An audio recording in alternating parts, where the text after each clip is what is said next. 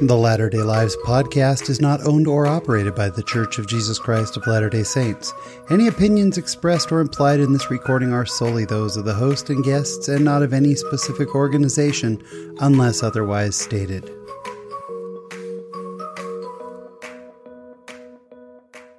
Hello, friends, and welcome to episode 191 of the Latter-day Lives podcast. I'm your host, Sean Rapier. Thank you so much for checking in with us again this week. Before we get into the conversation, we do have a new 5-star review on Apple Podcasts. Special thanks to Brenda Mon for your wonderful review. Brenda says, loved your talk with Ryan. Thank you so much. Please do more on addiction. And of course, Brenda is referring to episode 185 with Ryan Evans, his story going from prison to baptism. And Brenda, I completely agree. Ryan is an incredible soul. That was such a powerful conversation, and he is just an amazing role model for us all of what the Savior can do for us. So thank you so much for your kind review. My guest on the show this week, Susan Madsen, is a speaker, she is an author, and she is an expert in women's leadership. I loved talking to Susan. The first half of the show is more about her life, and then the second half of the show, we dive pretty deep into issues with women's leadership and how to raise stronger daughters, and I was just incredibly inspired by Susan. Her energy and her knowledge. She is an incredible leader herself, and you are just going to love this conversation. And coming up this week in my latter-day life, it's easy like a Sunday morning. It's all coming up. So sit back, relax, and enjoy this week's conversation.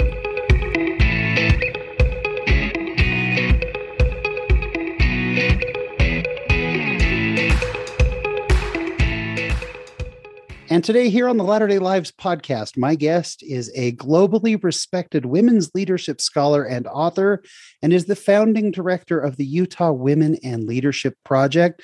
Susan Madsen, welcome to the show. Great to be here. I am thrilled to have you on. I have so many questions about the work that you do, the very important work that you do. But before we get into all that, we've got to get to know you. Tell us a little bit about where you're from and where you grew up. Oh, that's a big question, especially at my age. I was raised in northern Idaho and in Utah, and I actually have 6 brothers, and I have no sisters. People ask me, well, you must have been raised with a bunch of sisters to have such an interesting, an interest in girls and women. And then I say, here's a picture of my siblings. Boom. And then it's just me and six big, men, brothers. And so that is something that, and I've studied how sibling order and how your upbringing really builds who you are and your identity and so forth. So I brag about my 6 brothers. They're great, great guys. Stake president in there, some bishops, various kinds of things. But actually, my father was a seminary and institute wow. person. So I was really, he started institutes and seminaries in different parts of the country. So I know my doctrine really well. So where do you fall in with your brothers? So I have 1 older and 6 younger. Wow. And actually, the one 10 years younger was released from being a stake president. And then I have one that's actually 20 years younger. Most of us were raised together. You have a brother 20 years younger than you. Yeah. My parents kept saying, there's one more. And I'm like, it's going to be a girl. And then it was a boy. So that is wild. What were you into growing up in northern Idaho? Being raised with brothers, and I just was raised as an athlete. We lived right in Coeur d'Alene, Idaho by a mountain, and we climbed a lot. I climbed trees. We rode horses, but we did lots and lots of sports. We have a lot of listeners around the world. Coeur d'Alene, Idaho, one of the most beautiful, a true vacation destination. And my dad was asked to go there to start Latter-day Saint Institute, so for college students up there, and for the first year we had Institute in our house, and So all the people, young adults from all over that part of the state, Sandpoint, I don't know if I can't even, Post Falls, I can't even remember some of the cities, would all show up at my house when I was a teenager for a year. So I have some good memories. It's Yeah. just a beautiful place. And then he moved down to Moscow to work in the institute there. Yeah. So. Moscow, Idaho. Wild. So did your dad, being a seminary and institute teacher, did that spark a love of study of the gospel? Absolutely. It sparked a few things. First of all, I loved what he did. I loved that he created new institutes, that he got to do really interesting things. So I have to say, when I looked at my mom's occupation, she was a stay-at-home mom. And I was the only daughter, and I still don't like to cook and sew, but she worked really hard on me. And then when I looked at, my dad, I always found creating things, his entrepreneurial kind of starting things, organizing things, so different. I just really appreciated that. But I was always taught, even in high school, I took an institute class, but he asked me to always take 2 institute classes each semester, which I did for the 2 years I was there. And then I went down to 1 when I went to BYU. But I did take institute classes from my own father, and not always from my father. John Lund, if you know that name, Yes, of course. Yes, he was my bishop back in the day. Wow. And he also taught. I took classes from him. My favorite story, I'm off it a little bit, but you'll appreciate this. My favorite story about John Lund, I was the Laurel class president when I was a junior in high school. And it was a rough town. And mostly all the Latter-day Saint young women drank. Like they would go out to the keg. And I just remember the junior prom, I came into the Bishop Lund's office after the Sunday after, and I just was sobbing. I was like, okay, there was only me and one other young woman who was not drinking. And the rest of them, you could just tell. I remember saying, I just put my head down and cried. I'm like, I'm a failure as a Laurel president. And he's like, Susan, you're not a failure. It's not your fault. So anyway, wow. It was, a different place to grow up, but I loved that. Growing up in the 70s and 80s, there was a lot of definition culturally about roles. First of all, did you get those messages yourself? And then secondly, did it spark something back then, or was it later? Interestingly, I was raised in a very traditional family, like you can imagine. My father was in church leadership and did seminaries and institutes. My mother stayed at home. I never expected to work full time. I never expected that at all. I really felt like I was preparing to solely be a mother and raise my kids and do all of that. Yet in my patriarchal blessing, it talked about the importance of education, the importance of learning how to speak and doing those things. So all I knew was that I needed to do what God needed me to do, to prepare for whatever. But I had permission to make sure I went through college. And I saw my father.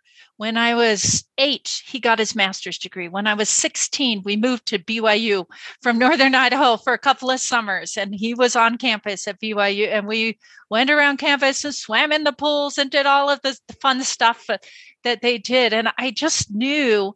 So I saw his example of getting his doctorate degree. And in my mind, as when I started, I just knew that was the direction I needed to go. Yet I just knew that was preparing me, but had no plan, which is very common, right, that I would use it for paid work or anything like that. And I really believed, and I believed in more of a in the box kind of a good Latter-day Saint woman looks like this and that. Yet when I started having kids, I'm going to be kind of vulnerable here. I just thought that all of a sudden I would enjoy staying home with kids and changing diapers and cleaning up, throw up, into those kinds of things. And that I would get this joy and satisfaction from that. And I really went pretty much for 2 years into a depression. I had 2 kids quick while my husband was finishing his master's degrees. And I just remember one day on the phone calling my mother and saying, "Where is the joy?" And she said to me, and I will always remember this and appreciate it, "It's in the moments." She said, "You are doing important work. It's in the moments." But as soon as we were able to move, within months, I started a master's degree, and I had one class on a Friday and Saturday that I went to. It was a counseling class or something. And I got home Saturday night and I was like alive. I was like so excited. I was like telling my husband everything I was learning and just talking fast. And he had tears and he said, "You're back. You're back." So it was really situational depression. It was situational that I needed something that I didn't know I was going to need, that I needed my mind to be busy in things. I'm a very much achiever on the Strengths Finder scale, where you check off lists that maybe, and after a few more years and some other kids, my husband and I just sat down and said, your life is not going to be the exact box that you thought it was going to be. Because, I'm just going to say it. If I would have had the life that I had seen my mother have, I would just have to be heavily medicated. I'm just saying. I know. I probably shouldn't have said that on this show, but no. I mean, and we do have a lot in the state of Utah. We're high on antidepressants for women and for Latter-day Saints. And what I realized is, I want to be a mother. I want to raise kids, and not or. And yeah, I want to contribute. I want my mind busy. I want to be engaged in the community. I've always been engaged in the community. I want to do these things, and I'm different. I noticed I was really different on my mission because I played basketball with the elders in Tampa, Florida. And they would like, "Why is this sister playing?" But they all got used to me. And I thought, maybe I'm not like everybody else. And maybe that's okay. Maybe that's more than okay. Maybe it's wonderful to discover who we actually are. Because I do think a lot of times we get into this, I have to be this way. Yeah. And it's a wonderful thing. And I think it's intimidating to some people. You served your mission in Tampa. What did you do between high school and your mission? Because, back in our day, I would say, you didn't go till you were 21. So you had 3 years there. So what did you do in between? I went straight to college. What I knew, I lived in a college town by then of Moscow, Idaho, where the University of Idaho was. Mm-hmm. And I knew we just went to college. We just did that. And so I graduated from high school, went to college for 2 years, and then always planned. My dad's rule, he's passed now, but his rule was spend 2 years at home after high school. And so, and my brothers didn't keep to that too much, but I did what I was always obedient. I taught, I did that. And then I went to BYU. I was saying, now I can go to BYU. Went to BYU for 1 year after that, then went straight on a mission. And then came back directly and did another year and a half or 2 years, I think, at BYU to finish up my degree. And actually, after my mission, I taught at the MTC. So that's another little nugget of things. And you know what? About a month ago, I was giving a speech at Southern Utah University. And this man came up to me. He said, "I know this is a women's, but I saw your name and I knew your maiden name, I knew your married name." And he said, "I was a missionary in your district." Oh, really? I said, How was funny. I was like a really strong, I got lots done. I wanted all my missionaries at that time to have everything memorized. I said, I was kind of a slave driver. And he's like, "You were, but we knew our stuff when we got out of there." So that's a little bit about my personality, I guess. Did you love your mission? I did love my mission. I flipped really quick to be a trainer, and then I trained many missionaries, but I had some really unique companionships. My mission president trusted me a lot and gave me some. I had 1 month, I made it 1 month with a older sister who had been a Jehovah Witness. Wow. And it was a little, I walked away from some doors with her. I had a sister with some mental challenges, and one that I loved dearly. We still stay in touch, who had Down syndrome. And I helped her word by word memorize every single, and she liked to cook, and I was good doing the dishes. So, perfect partnership. Yeah, and yes. it was good for me. So he did give me kind of some challenges. Well, not kind of. He did give me some challenges, but I also probably had my most fun companion right at the end. She was 6'2", out of the University of Georgia basketball player. So I had someone to play basketball with. That is and she was awesome. much better than me. So I really had, and by the way, I did a massive study about 3 years ago, 2-3 years ago, on the leadership development gained by sisters who serve missions, and documented hundreds and hundreds and hundreds of voices on how they developed leadership and how they use it today. So I think I gained a lot from those hard times, from the good times. Come home from your mission. Did you go right back to school then, you said? Yep. I immediately went back to school, after I actually extended my mission by 3 weeks, so I didn't have an in-between too much to get through December. And they just put me on the mission home and let me tract or whatever for the last couple of weeks. And then I came home for a little bit, and then, just went straight and finished college. And I'll have to tell you that my parents, of course, are big prayer. My mother's still alive, prayed a lot. And I really didn't have a desire, like most young women, to get married right away. I really resisted it because I wanted to get a master's degree. I had this whole list of things I wanted to do. But my parents started praying, I think, really hard for me. I started dating my husband, and I broke up with them. And I'm like, I don't want to get married yet. And I had total faith that I was, from my patriarchal blessing, from what I was taught. I didn't worry about it like my roommates did. But I was teaching at the MTC. You didn't ask me this, but you might find this funny. I was teaching at the MTC, and I got revelation so easily, and I refused to pray about whether I should marry him. I totally refused.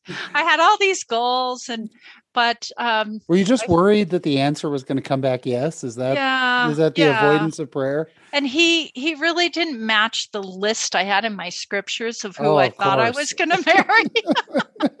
You and my wife have that in common. So yes. I had things. It was kind of a joke list, but I had things like he doesn't wear glasses. His father's a stake president. His father's not even a member of the church. But anyway, it was a list that I should be embarrassed about. But I love it. I did tell my husband that I was going to pray about it, and then my roommates heard, and I don't know what happened, but my whole roommates cleared out so I could pray one night. Like everybody, she's going to pray finally about this. This was a big event.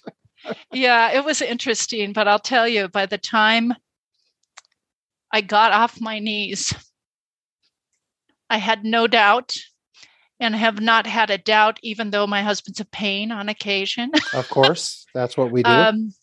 And just had that big crashing thing from the Lord. You don't get that all the time, but I think he said, I'm going to have to give this to Susan because she's beautiful, a hard one to handle, and just move forward. That is such a beautiful story. What did you get your bachelor's in? In speech, it was called speech communication education. So It was a combination of secondary education, so being able to teach junior high and high school, and in speech and debate. And when I taught junior high, I went and taught for a year and a half after I graduated, before I started having kids. I also directed plays, taught English, and did some coaching, and so I had quite a combination. But I loved that year and a half too, teaching junior high. That is awesome. Where did that take you from there? So after that was the time. So I was teaching in Murray at Hillcrest Junior High School, and then was pregnant that whole full year. And then I was just going to stay home and can and cook and stuff. That's which I love, when people find joy in those things. I just don't. But I went through those couple of years that I told you about. Right. And then as soon as I emerged from that, we lived in Portland, Oregon. My husband got his first job out of college, and I started at Portland State with my master's in exercise physiology and wellness, actually. What? Really? I know.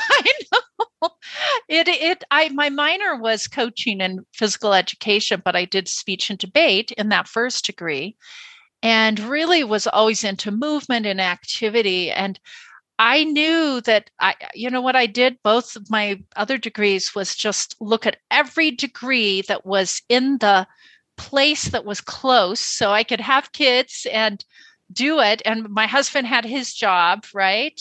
And and I think I had 3 that emerged that were interesting, looked at the coursework, and this was the most flexible, and I actually loved it. And I started down the path of every paper I wrote for every class was about women's wellness in some ways.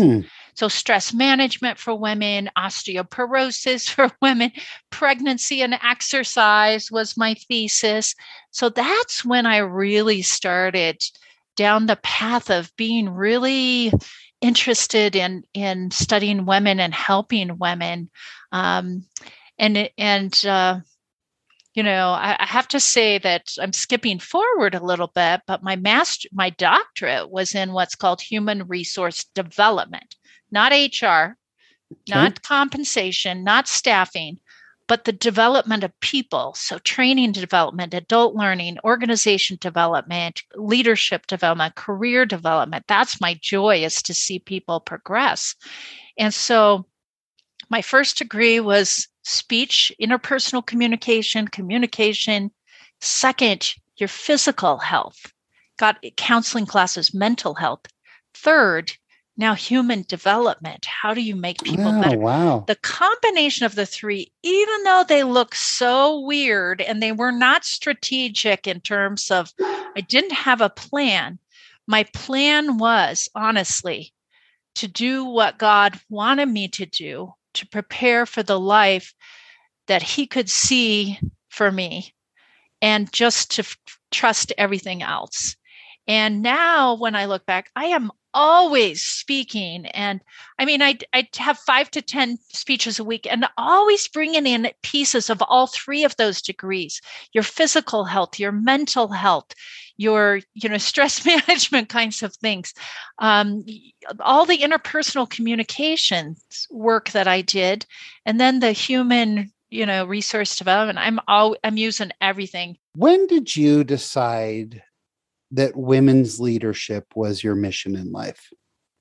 Well, I started down the path of really figuring out, like I said, years ago in my master's program, which I was still in my early 30s at that time. And that kind of stuck with me. So, and then when I was at the University of Minnesota, I was the only doctoral student that had 4 kids. Okay. So I had just with the kids. So I had 2 kids. Then I got a master's, then 2 more kids. We moved to Southern California. And I was a relief society president, did different things there. And then, that's where my kids kind of came along. And then I started my doctorate with 4 little kids. So they were 3 to 11 when I started my doctorate degree. Wow. And so I was the only one they knew who could teach the work-family relationships class for the University of Minnesota. So I taught that and really got back to, the life, family, work, family kinds of topics. I think it was when I was in my doctoral program a couple decades, and then we moved to Utah, that I remember checking out BYU and saying, do you have a job share? I don't want to adjunct. I actually want and they're like, we don't do that. And I do a bunch for free for BYU now. But then this position at Utah Valley University popped up, and I hadn't planned on really working full time. And then looking at, what? I can be in the office a couple days a week when I teach, but I can be home. I can be working at home. I get up early. I can do kids. So I did it all with a little help after school, a couple days a week, but was able to just swing it through the years. And I'll tell you, it's when you think back to what I'm able to do and how I'm influencing now, I started at the time that I needed to start. Right. To get the publishing out, to get the kind of the respect and influence to be where I'm at now. And 5 years off, even later would not be the time. I mean, It's just interesting when you look back and things seem so random, but they're not. There's a plan. Yeah. And you got what you needed in your own life, which had you not gotten that, how are you going to help people to find what they need in their lives? So I think there was definitely, there was a plan behind all of this. Tell us a little bit about the Utah Women in Leadership Project. Well, I started down the path of just doing research, but about a couple of years into UVU, I really felt totally called to start studying women's leadership. So I started interviews with top women leaders, governors around the United States. My dean helped me find some funding, and that really pushed me into the women's leadership stuff specifically. Now, I started speaking around why college was so important for women to become leaders. Because of the global, I actually did research in Abu Dhabi and Dubai and China, in Eastern Europe. But I've had lots of opportunities to do research. And then the Commissioner of Higher Education, who had been my president at Utah Valley University, he came to me 13 years ago and said, I really want you to do some research in the state on why more women are not going to college and graduating. We're well behind the national average. And I said, well, do you want me to just do it, or do you want a change effort? And he's like, whatever you want to do. And I'm a bit of a change agent. So 13 years ago, almost 13 years ago, it's 2009, January, I said, okay, I'll look into that. By that summer, by March, I started the Utah Women in Education initiative, or project, I think I called it. And I thought it was going to be a year or two. And then I started getting people all over the state enthused to change the language. We did research that has changed the language in Utah of how we talk to girls and boys about research, about graduating, not just going to college and different things. And then I thought it was going to end, and then it didn't. More research requests. And then even 5 years ago, I'm like, I need to finish this. I need to close the loop on this because I want to do more global work.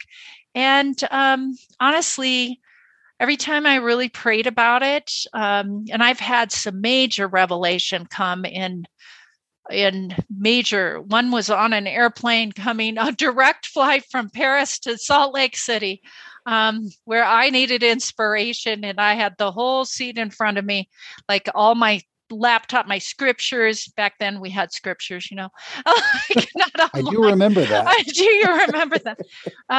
And spent that trip about 3 or 4 hours with direct revelation coming from God to my plane. My plane.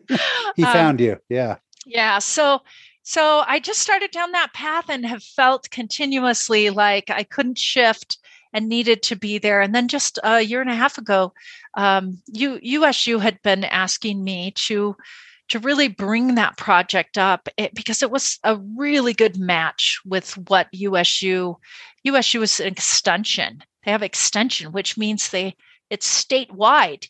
They have campuses all over the state and really wanted to put some support into that. So I still have a great partnership with Utah Valley University, but Utah State is a good place for me. And it's a place where, and I probably shouldn't say this, but I will, that they let me do what I want. So UVU is good about that too. And what I feel called to do, and my work that I do with the paycheck extends well beyond into my community service, into my community work. And it's all one kind of mass of work on women in the church, on women in Utah, women in the world. And I've been lucky to be able to do work at capitals of countries. Argentina. I did a training in Argentina at the President's Palace for women politicians and how to strengthen their impact in Argentina. I've worked with the cabinet of the president of Lithuania on women's issues, wow, in the House Susan, of Commons, in different places in the Middle East. In different places. So even though I do Utah work, I still feel this call to do work for women globally too. So it's been a real hard thing because I said I should do this or this. And the message from God has been, no, it's this and this. And wow. So I want to get a little bit into picking your brain a little bit. We are a Latter-day Saint focused show. There are times where it can feel, I think, to some of our young, especially young, but even not necessarily just young, but mothers and wives, where it feels like goals are in conflict. What advice do you have for women who are going through that? Oh, that's a great question. One piece of advice I give is personal revelation is at the core of everything. It is. There's so much pressure to look like this person or, everything on social media. But what matters is what God needs you to do.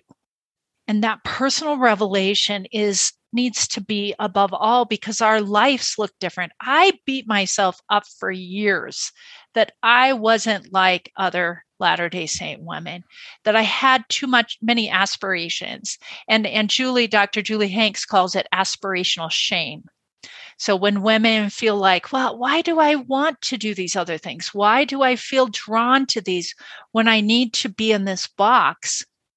And maybe throughout time that box has worked. It doesn't work anymore. It doesn't work. I write about this in my new book. And I have I'm just going to give you my 3 quotes that I've used for about 5 years when I do firesides. 2015, before he was the prophet, President Nelson said, this generation of women is unique and different than generations of all time. And that comes with responsibilities and it comes with, different things, but you are different than other generations. And then Bednar in 2014 said, we can't keep doing things in the church though, as we've always done them.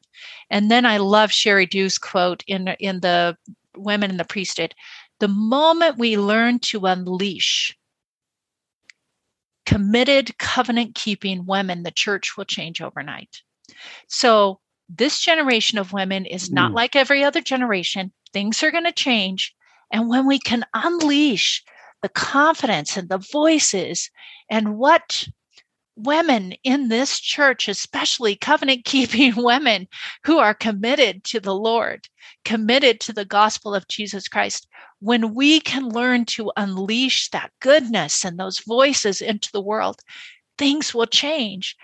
And with those 3 and with other quotes that I pack into my book, I know, and I get those promptings from God, that to move the church forward in the way that it needs to be. And right now I work with a couple of 70s in Europe and the church is stalled over there. And these two 70s I work with, they're so committed that if we can get the women in the communities, the women of the church, that's what will change. Things will change in terms of people joining the church. It's women and men working together in more equality with those voices that we need moving forward. And so I kind of throw that out, Sean, to say, and I've gone through an evolution myself. I beat myself up. I have a traditional upbringing. I've just kind of let it go. And some of my kids are really stinky right now. They're young adults and moving on. And, I could spend all day beating myself up. I didn't do things wrong. I should have been more in the box. My kids would have turned out better, whatever it is. But we all do that. Sure. What has come to me is just all crap. I'm just going to say it because it doesn't help us. It is compassion. It is being kind to yourself. It's forgiving yourself. That's what matters. And that's what the Lord needs us to do, to just, here we are. We're going to do our best. We're going to be on our knees for our kids, right? But we need to do what God calls us to do. And as women, I believe we're called as men are, but women are called to mother. And that's one calling. That's not our only calling as women. Every woman and every man has other callings too. And if we don't prepare ourselves as women to have confidence, to have our education, we can't be prepared for our other callings. Right? And we don't know what those are when we're just coming out of college. We just have to go forward with faith and take one step in front of another and prepare for a future that only God can see for us. I love your wisdom, and your passion is absolutely beautiful, Susan. What advice do you have for moms, and I think especially for dads, to raise strong daughters? Oh my gosh. My book that just came out is that's the next thing we were going to talk about. So if you want to talk about the book it's now, called My Future Only God Can See for You, a guide for teen and young adult women on preparing to lead. It's really a book. I mean, I've been thinking about all this for 20 years, and it takes all this knowledge and then adds the church twist on it.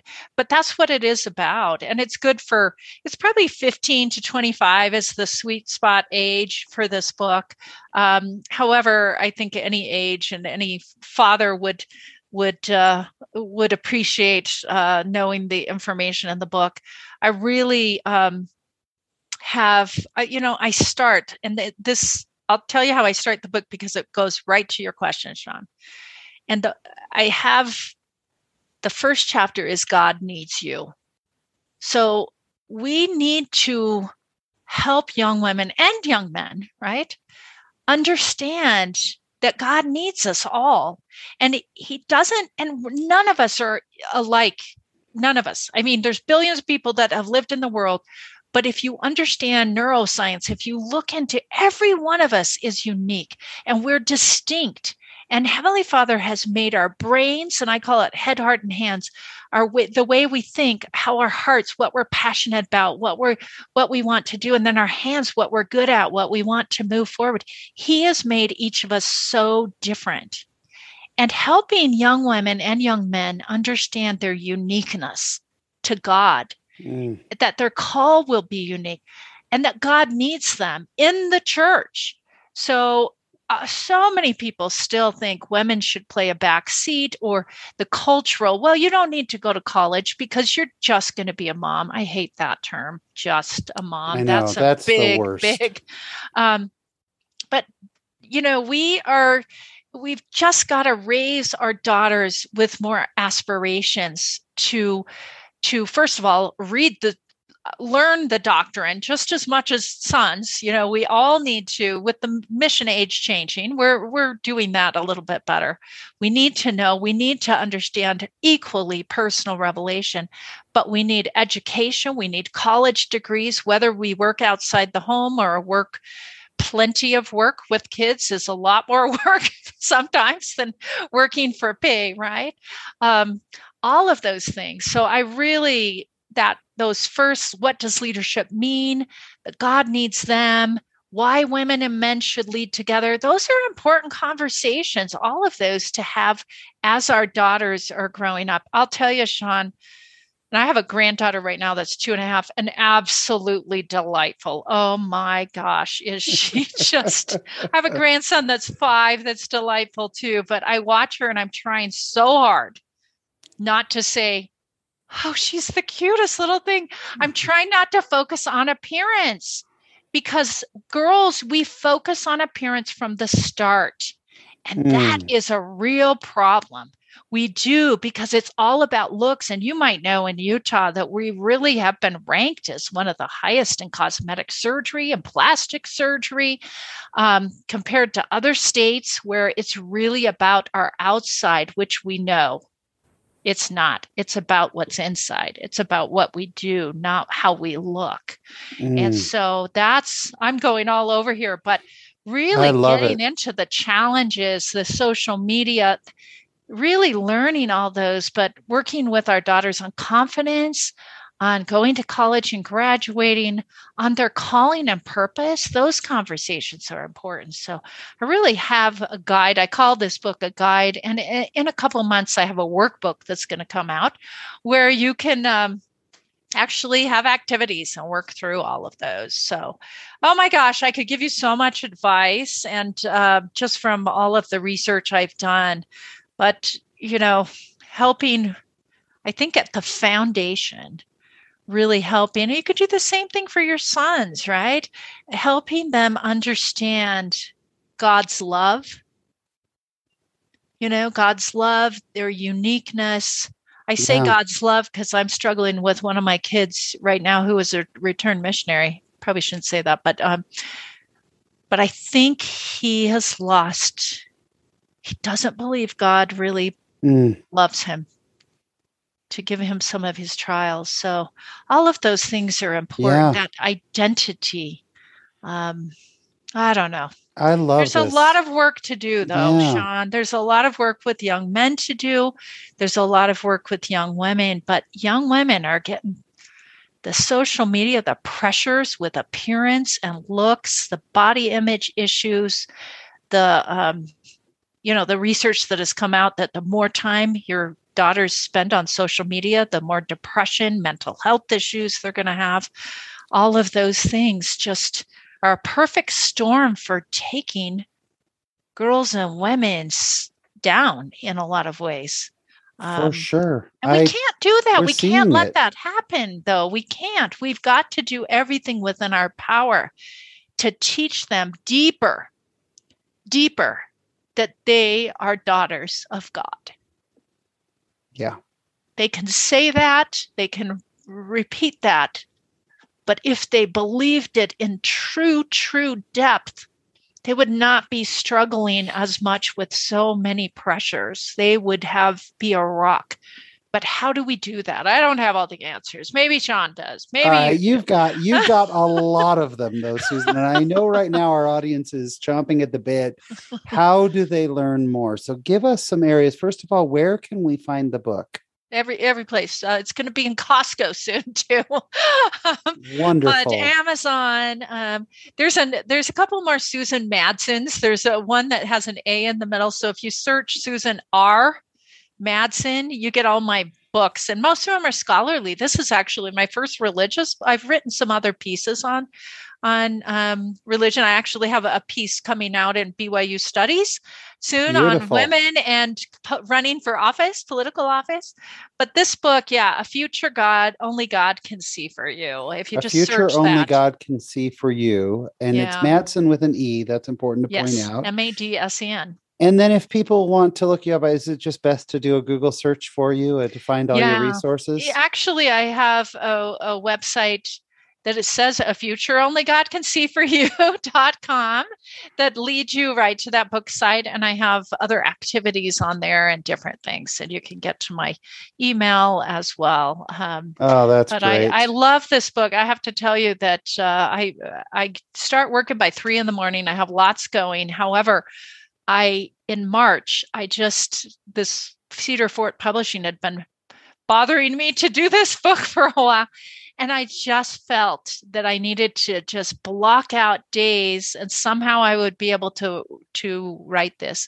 And in 7.5 weeks, I wrote the entire book. And not that I'm cool or anything, but I felt like I was, a tool in God's hands to write something that could be meaningful, and that people needed at this time in history in 2021, almost 2022, to help just unleash this wave of girls and women working alongside boys and men equally, that will help move the church forward in different ways. I love it. This has been just fascinating, and I love the work you're doing. We're going to wrap things up today with the question that we ask all of our guests, and that is, Susan, what does being a member of the church mean to you? It really means everything to me. I was raised in the gospel, and every day through prayer, through discussion, through my continuous thought about priorities and purpose and my call, I do the work I do because I feel called by God to do it. Whether it's part of it I get paid for in a paycheck, but my community service. And I'm okay not having to cook meals for people. I'm okay doing my service in the way that I believe God needs me to. And so every day, every thing that I do, I have God in mind. And so being blessed to be a member, born into a strong, wonderful family in the Church of Jesus Christ of Latter-day Saints, for me, it feels like a privilege, but it comes with responsibilities. And for me, doing what God needs me to do is so much more important than anything else in life. I was just born with that testimony, and it's rock solid in my soul, and I will go to the end of my life, continuing to try and make sure when I go across that veil, I will be greeted by my Savior in an embrace that He's proud of me for the work I do. That is very solid in my life and in my testimony and in the work that I choose to do every day. I love it. She is a wife and a mother and a grandmother and a scholar and an author. I'm going to really accentuate the ands. I appreciate this. And an author and a speaker and an absolutely amazing daughter of God. Susan Madsen, thank you for sharing your Latter-day life with us. We appreciate it. Thanks so much.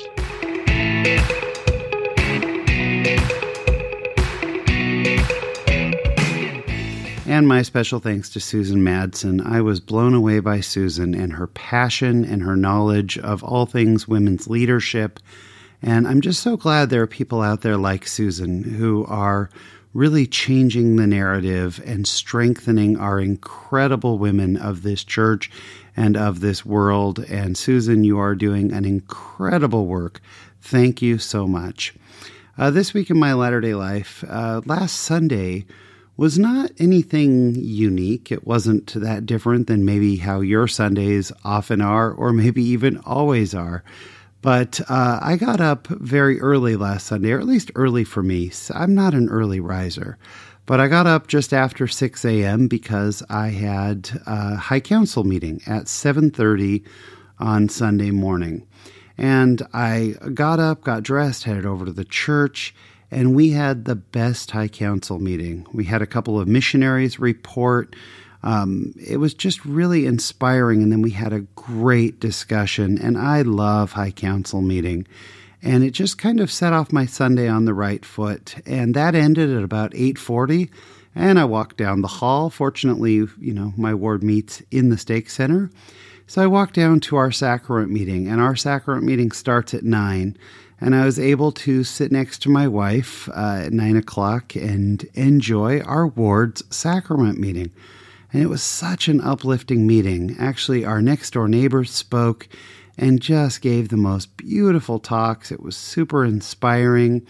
And then after church, we went home for a bit and then came right back for tithing settlement. And we got to spend some time with our amazing bishop. And our bishop is our neighbor and a dear friend of ours. And I love tithing settlement. There's something wonderful about being able to acknowledge that we have indeed paid a full tithe, and that's a real blessing. We went straight from tithing settlement down the hall to another ward that was meeting at that time to hear a young lady that we used to be her Sunday school teacher. My wife and I were her Sunday school teachers. And we just love this young woman so much, and she has come home from a mission.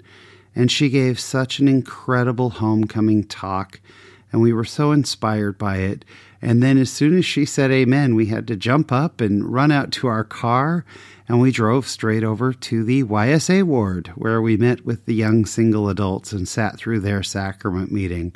And what a blessing that was. That's part of my calling in the High Council is working with the young single adults, and my wife is a young single adult specialist. So we sat with the young single adults and just had a really uplifting experience there in the YSA ward.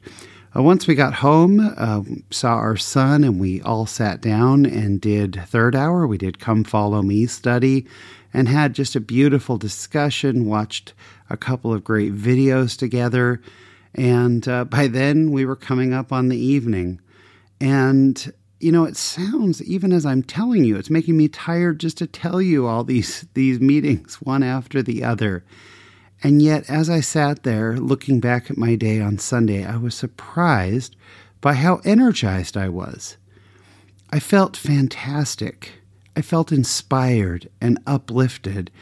And I think it was because there is energy in the Lord's work. And sometimes Sundays can feel long, and especially, I know for those of you with small children, Sunday can be the longest day. But that particular Sunday, being able to go to meeting after meeting and spiritually being so filled and so fed, it was just awesome. I love the Sabbath. I find I get the most out of it when I put things in their correct order and in their correct place. When I really focus on serving the Lord and making the Sabbath truly His day, wow, the things that it does in my life are just incredible. What a blessing it is to belong to a church that teaches us the true principles of the Sabbath day. And again, I don't always feel like that. I've had other times where after one or two meetings, I was wiped out and just needed to go to bed. And I do enjoy those quiet moments on Sundays when I don't have a lot of meetings also, when I can take a nap or just spend time with family. But there is so much joy to be had in serving in the church and in honoring the Sabbath and in fulfilling our callings and in doing all the things that the Lord would have us do. What a blessing it is, and that's what's happening this week in my latter-day life. Thank you so much for tuning in again this week. We really appreciate it. Again, if you know someone who would enjoy the show, if you could share this show with them and tell them about it, that is the only way that we grow, and we really appreciate it. The Latter-day Lives podcast was produced by Gene Chittister, social media by Skylar Fleming. I've been your host, Sean Rapier, and I think that's about all we got for you this week. So until we meet again, there is a great big beautiful world out there. So go be in it, just not of it. Thanks for listening.